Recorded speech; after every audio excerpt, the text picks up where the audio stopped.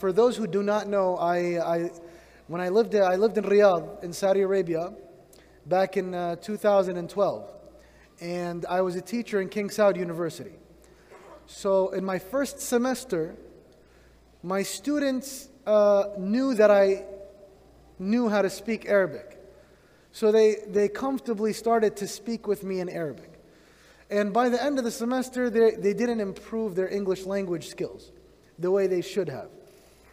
So I asked some of the teachers who were experienced, and they told me, no, don't tell them you speak Arabic, because then they'll comfortably just talk to you in Arabic. I told them, okay, so I'm just going to talk to them in English, inshallah. Khair. So I went the next semester, like, oh, do you know Arabic? No, just talk to me in English. I only speak English, and let's get back to the books. So they would be talking. I had a designated translator in class. I would tell, hey, Mashari, can you translate this word into Arabic so they understand? And subhanAllah, I had to act like I don't know any Arabic. So the whole semester passed, and alhamdulillah, their English got better. They learned the subject they were learning and everything. So they're like, Mr. Morad, we want to take you and another teacher and a few of our students out to a place called Thumama. Thumama is a place where they, a lot of sand dunes, soft sand. They do some drifting and whatnot. And I went with one of my friends, one of my students, FG Cruiser. He had a Toyota, bunch of pickup trucks. It was like 4 cars. We went out to the desert. We shot targets, had fun, coffee, dates, everything. Now, why I'm mentioning this story. On our way back, they said, Mr. Morad, can we drift? This is what we do here. That's our culture. I'm like, yeah, just don't go crazy, you could drift. So then we go on this huge sand dune hill, subhanAllah.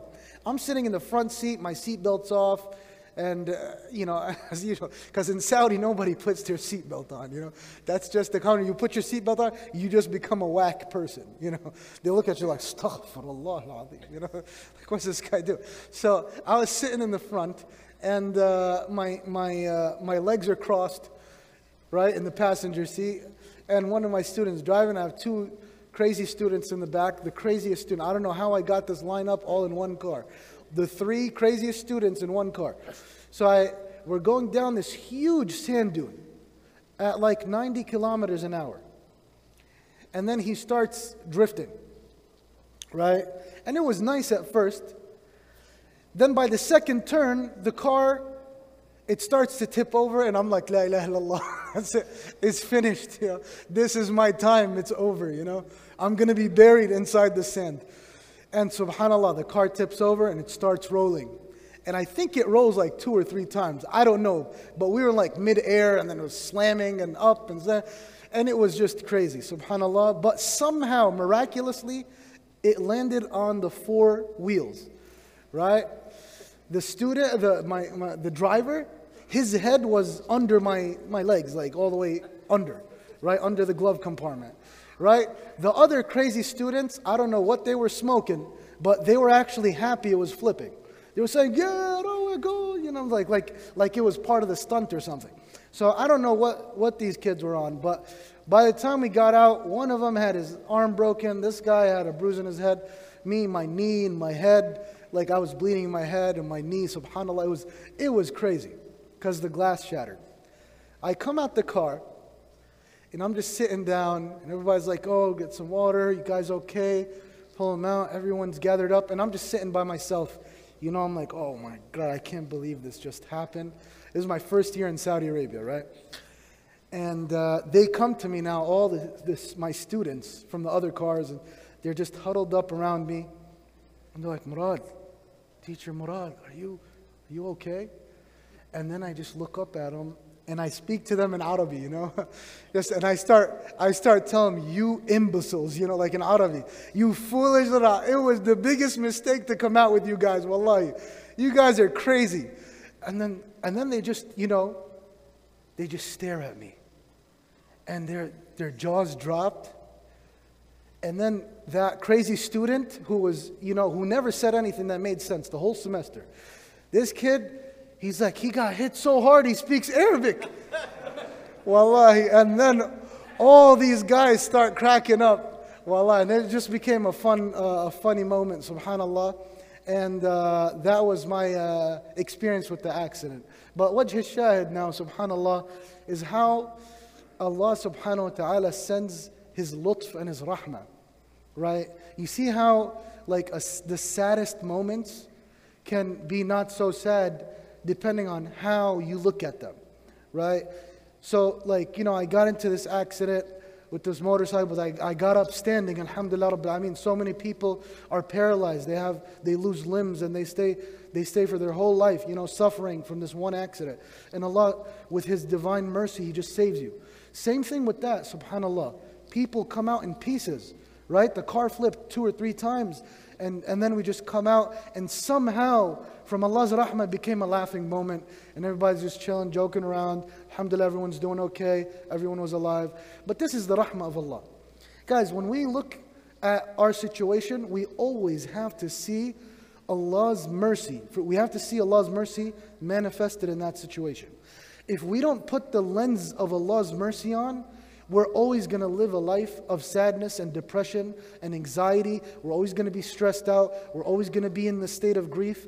But if we actually put that lens of Allah's mercy, not only will you live a better life, but Allah will reward you for remembering Him and His mercy in every situation. وَكَانُوا يَدْعُونَنَا رَغَبًا وَرَهَبًا. Right? They, in times of ease and in times of hardship, they prayed and they remembered me. That's what Allah's saying. Right? وَكَانُوا لَنَا خَاشِعِينَ. And they had the state of khushu' with us.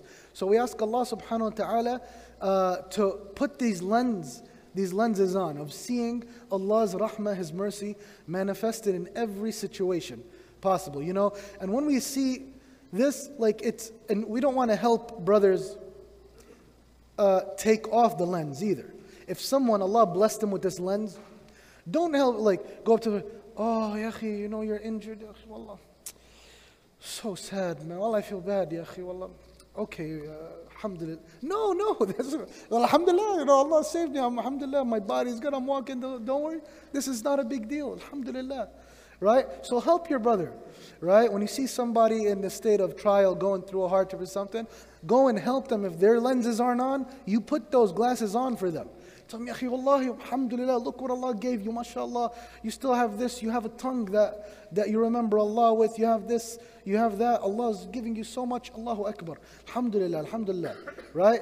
And you help them put it on, you know? And this is the rahmah of Allah subhanahu wa ta'ala. May Allah subhanahu wa ta'ala grant us His rahmah. Ameen ya Rabbi Ameen. Jazakumullah khair for listening to my stories. Barakallah feekum. Assalamu alaikum wa rahmatullahi wa barakatuh.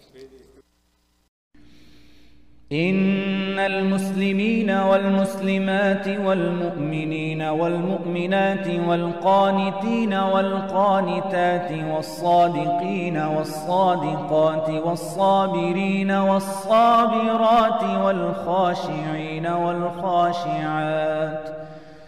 والخاشعين والخاشعات والمتصدقين والمتصدقات والصائمين والصائمات